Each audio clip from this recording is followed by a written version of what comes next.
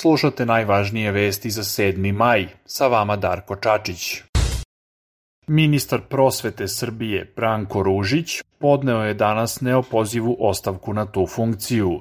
Ružić je podneo ostavku posle pritiska dela javnosti nekoliko dana nakon tragedije u osnovnoj školi Vladislav Ribnikar u Beogradu, gde je 13-godišnji učenik ubio 8 dece i radnika obezbeđenja.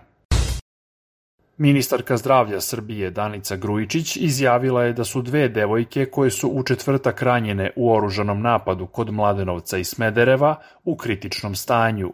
Grujičić je rekla i da je devojčica koja je u sredu ranjena u napadu u školi Vladislav Ribnikar i dalje životno ugrožena.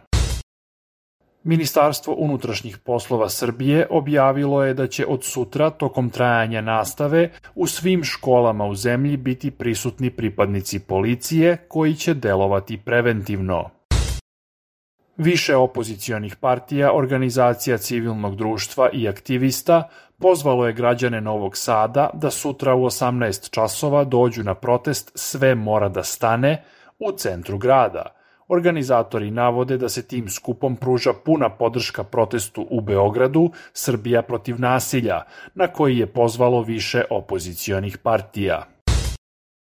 Predsednik Srbije Aleksandar Vučić obratit će se javnosti večeras u Dnevniku 2 Radio-televizije Srbije. Vučić će govoriti o aktuelnim temama i dešavanjima, najavio je RTS. Provladini mediji juče su pisali da će Vučić u ponedeljak saopštiti dalekosežne političke odluke koje će promeniti Srbiju, navodeći da su moguća 3 scenarija koja uključuju ostavke šefa države i vlade.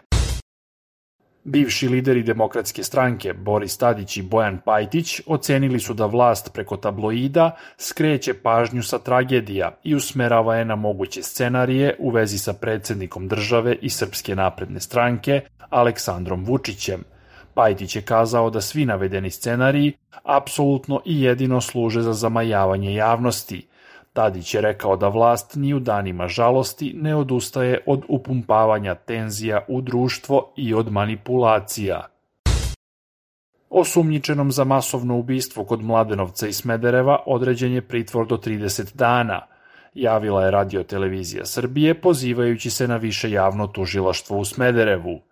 On je juče priznao izvršenje krivičnih dela, navodeći između ostalog da je upotrebom automatske puške i pištolja na 3 lokacije u Malom Orašju i Duboni pucao na više osoba koje nije poznavao da bi zaplašio stanovništvo. Ministarstvo unutrašnjih poslova Srbije pozvalo je građane koji poseduju neregistrovano oružje da ga od sutra do 8. juna predaju najbližoj policijskoj stanici, navodeći da neće snositi posledice. Pozorišnom predstavom Bilo bi šteta da biljke krepaju u Prištini je sinoć zatvoreno 10. izdanje festivala Mirdita Dobar dan, tokom kojeg je publici predstavljena kulturna scena Srbije. Nagradu festivala dobio je Bekim Bljakaj iz Fonda za humanitarno pravo. Beta. Ruski lovac Suhoj presreo je poljski avion u misiji agencije Frontex iznad Crnog mora, zbog čega su piloti privremeno izgubili kontrolu nad letelicom, saopštile su vlasti u Varšavi. Portparol poljske vlade rekao je da je reč o planiranoj provokaciji Rusije. Lider ruske paravojne grupe Wagner, Jevgenij Prigožin, izjavio je da je dobio obećanje iz Moskve da će dobiti više municije i oružja za nastavak borbi u ukrajinskom gradu Bahmut. Prigožin je prethodno zapretio da će se njegovi borci povući sa tog područja. Premijer Slovačke Eduard Heger, koji je bio na čelu prelazne vlade od decembra, podneo je ostavku predsednici države Zuzani Čaputovoj, nakon što su ostavke nekoliko ministara oslabile njegov kabinet. Čaputova je rekla da će novu privremenu vladu predvoditi viceguverner Narodne banke Slovačke Ludovit Odor. Bilo je to sve za danas. Sa vama je bio Darko Čačić. Do slušanja.